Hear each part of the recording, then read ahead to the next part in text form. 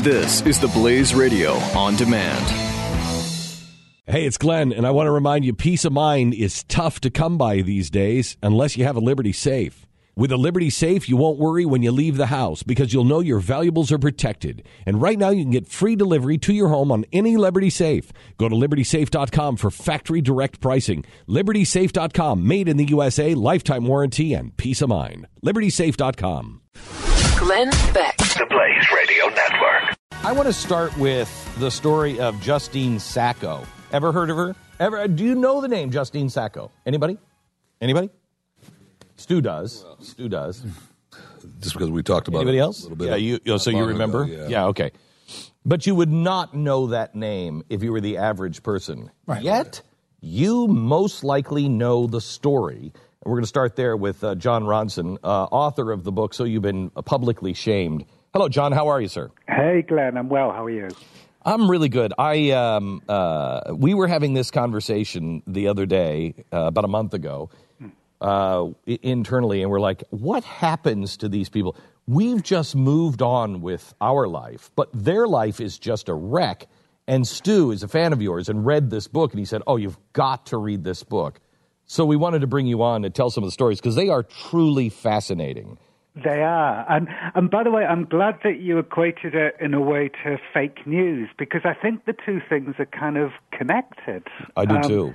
In a story like Justine Sacco, the world... Wait. Before we get there, explain how you think they're connected. Well, because when something like the Justine Sacco incident happens, and there's many incidents like that, the world gets to know a tiny sliver of information about a person, and then they decide to draw huge amounts of inferences. A person is defined in their totality by a single tweet that they wrote, and then all hell breaks loose. So in a way, it's kind of like fake news. It's like you take a little slither of a fact that means nothing, and you create an entire narrative out of it. But isn't it also a lot like celebrity news? I mean, the paparazzi, they take one picture, they take one salacious piece, and your whole life is destroyed. Yeah, I remember someone saying to me, one of the ironies is that Twitter claims to hate tabloids and tabloid television. Yeah, that's exactly how we behave every day. It is. It is. Okay, this is a Justine... story of hypocrisies, I think. So Justine, she gets onto a plane, and she's going to South Africa. Yeah. And before she gets on the plane, she tweets. Yeah. Well, she'd been tweeting little stupid jokes all day. So when she went from New York to London, she tweeted something about a German passenger with BO. I mean, she was not great on Twitter. She was kind of acerbic and not hugely likable, but she had 170 Twitter followers and was basically a bad comedian tweeting into an empty room. So she gets to Heathrow, and she writes the tweet that then went around the world. And the tweet was, "Going to Africa, hope I don't get AIDS, just kidding, I'm white." I mean, not good. However, you think? However, when I met Justine Sacco a couple of weeks later, I'm to this day the only journalist who's ever interviewed her, and I met her in a bar, and I asked her to explain the joke, and she said, living in America puts us in a bit of a bubble when it comes to what is going on in the third world. I was making fun of that bubble.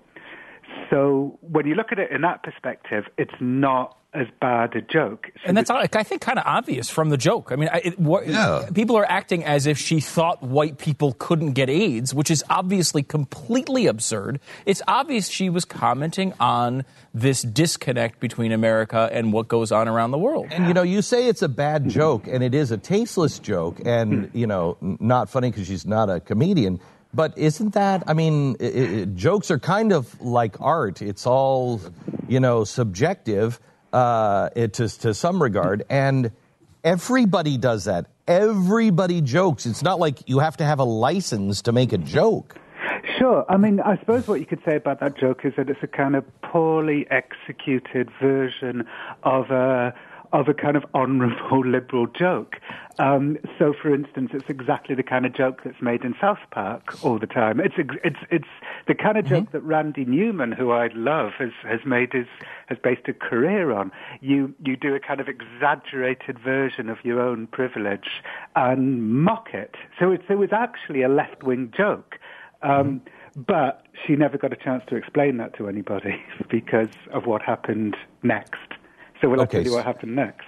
So she gets onto the plane. They seal the door. They say, turn off your phones and your devices, and we'll turn them back on once you get to South Africa. Right. Anybody who has flown over just the continent of Africa knows that's a never-ending trip. Right. It was about 11 hours of blissful ignorance. She slept. There was no Wi-Fi internet on the plane. And then she woke up at Cape Town as the plane was taxiing on the runway. She turned on her phone, and immediately a text came up from a friend, from somebody she hadn't spoken to in 20 years, that said, "I am so sorry to see what's happening to you right now." And then so she looked at it kind of baffled, had no idea what was going on. And then another text from her best friend that said, "You need to call me right now. You are the worldwide #1 trending topic on Twitter." Imagine how your heart would sink. Yeah. Oh my gosh, what is happening? Right. So what was happening was ugly. Yeah, I mean, horrendous. I should say that I don't. Some people see this as a kind of politically biased story, mainly because in this particular story, it was the left going after her more, I'd say, than the right, although kind of everybody went after her. But these stories happen all the time. Sometimes it's the right against the left, sometimes it's the left against the right. It's the kind of horrificness of the story, I think, that matters, as opposed to which side of the political spectrum you're on. And she was actually left. It was left going after left. After left. Yeah, exactly. Well, so the first thing that happened was one of 170 Twitter followers sent the tweet to a journalist at Gawker called Sam Biddle. I know, and so he delightedly retweeted it to his 15,000 followers, saying. In fact, I spoke to Sam Biddle not long afterwards, and I said, "How did that feel to have started the onslaught against Justine?" And he said it felt delicious. And then he said, "But I'm sure she's okay now." But she wasn't okay. Unbelievable. Yeah, I'm sure she's okay now. You know, we love to play psychological tricks on ourselves to not feel bad about the bad things that we do. So when you met with her, how long after this absolute firestorm? She lost her job. I mean, her life was destroyed. In the book, you say, well, it wasn't, necessarily the perfect job for you. And she's like, yeah, I think it was my ultimate dream job that she lost. It was. And the thing is, it was everybody. Her shaming was a shaming that the whole world could get behind. So philanthropists started shaming her and tweeting things like, "In the light of this disgusting joke, I am donating to Aid to Africa." And then trolls started going after her, saying somebody HIV positive should rape her, and then we'll find out if her skin color protects her from AIDS. Of course, nobody went after that person. Hipsters went after her. A hashtag started trending worldwide. Hashtag has Justine landed yet?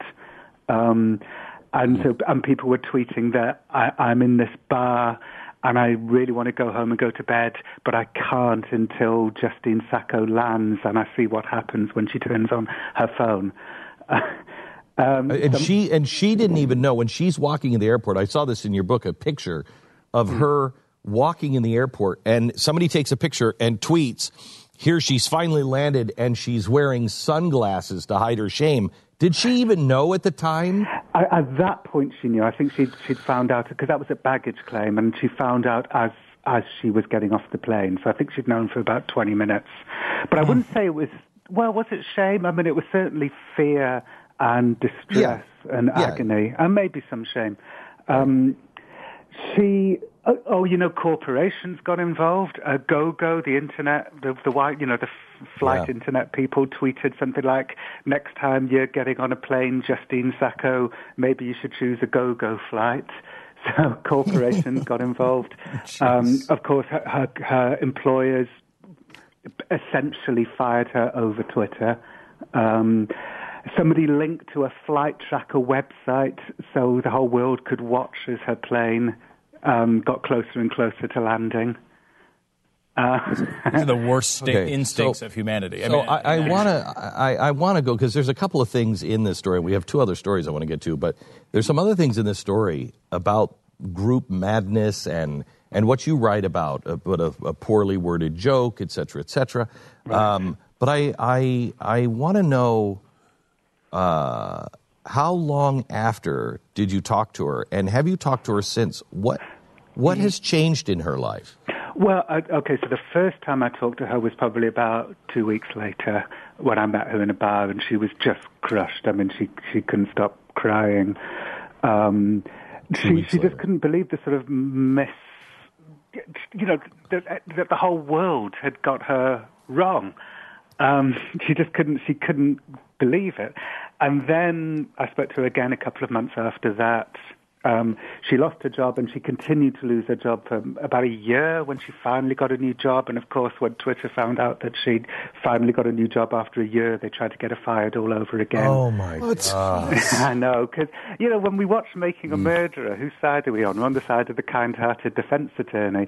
But when we have the power, what do we turn into? Hanging judges. I know. It's really, we are witch hunters.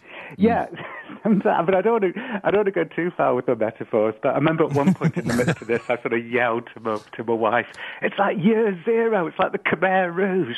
And my wife was like, "It's not like the Khmer Rouge." Yes. But it does. But honestly, it is the same mentality of the witch hunt. We're just not burning them at the stake, but it is the same group insanity.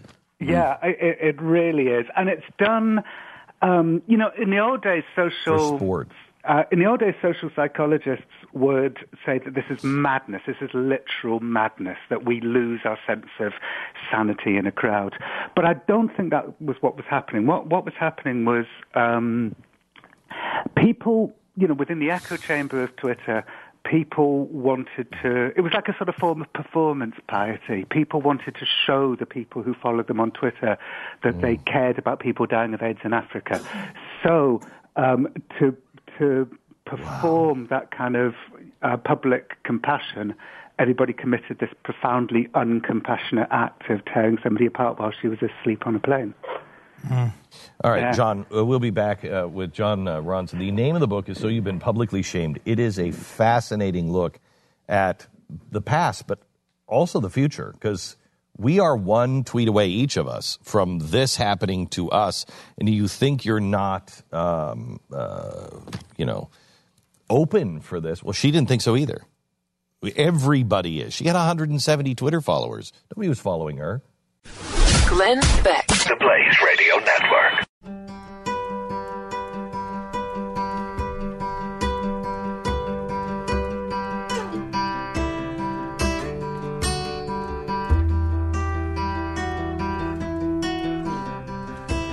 The Glenn Beck Program. 888-727-BECK. So, John, we were talking during the break. We're with John Ronson, So You've Been Publicly Shamed. We're talking about that woman that went over to Africa on the plane. She tweeted something. It was taken out of context. She was incommunicado for 11 hours. The world went crazy. We're looking for our tweet. We think that we tweeted a kind of a... Talked about it. We talked about it on the show. Talked about it. A weak defense of her, because we didn't know all the facts, but we were like, this sounds like a joke. It's written that way. It looks like it's a joke mocking the separation. Right. So we're looking up for the tweets because we believe we were also attacked, and this is the problem. This is why people don't say, hey, guys, let's be reasonable, because then immediately, oh, of course you're saying that. You're a hater, too. Right. In fact, a really great British feminist writer called Helen Lewis that night tweeted, "I'm not sure Justine Sacco deserves what she's getting. Maybe her tweet wasn't intended to be racist." And straight away she got a whole bunch of tweets like, "Well, you're just a privileged bitch too." Yep. So to her shame, she wrote about my book, and that's how I know this story. To her shame, she stayed silent and watched as Justine Sacco's life got torn apart. And she feels bad about that now. Yeah, and feels bad about it. How does the Gawker guy feel? Actually, in the summer, he wrote another article about her when he discovered that she'd got a new job. Wrote another article saying, the lousy has-beens got a new job. So Justine, who I've stayed in touch with the whole time, emailed him and said, "Look, we've got to have a drink to sort this out." So he met her for a drink and then wrote a bit of a mea culpa article afterwards. So he did some mea culpa. Really quite amazing how we don't see people as people. Yeah, and both sides do it. That story in particular from my book became really famous because I wrote an extract from it for the New York Times, and it became really famous. And I think a few people misunderstood as a result, thought my book was an attack on the left. But that's not it at all. I mean, there's plenty of stories in my book about the right doing exactly the same thing. It's not a left or right thing. It's a human thing. It's like racism. Yeah, racism exists everywhere. It's a human thing. For me, it's a story about justice. Like, what we did with Justine Sacco was we tried her, convicted her, and sentenced her to a year in purgatory, not getting another job, while she was asleep on the plane and had no idea there was even a trial. And not only was there no feelings of guilt about that, people thought it was hilarious. The number of tweets that were like, "This is the best thing that's ever happened to my Friday night." Hashtag has Justine Sacco landed yet? Maybe the best thing to happen to my Friday night. People thought it was so funny that she was unaware of her destruction. We have two more stories of destruction, and are we engaging in this? Next. The Glenn Beck Program.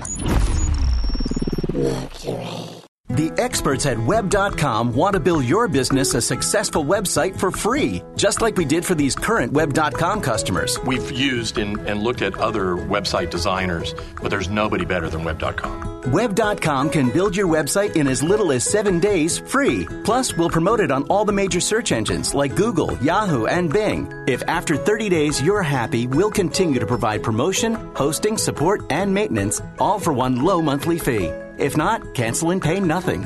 If you're in business today and you don't have a web presence, you won't be taken seriously. Call right now and you'll also get a free .com or .net domain name for your new website powered by VeriSign, the world's leading domain name provider. Call 800-490-1099 or go to web.com/radio. That's 800-490-1099. No upfront charge for site build, after which ongoing fees apply. Rights to site are relinquished when canceled. Domain included during active service, after which fees apply.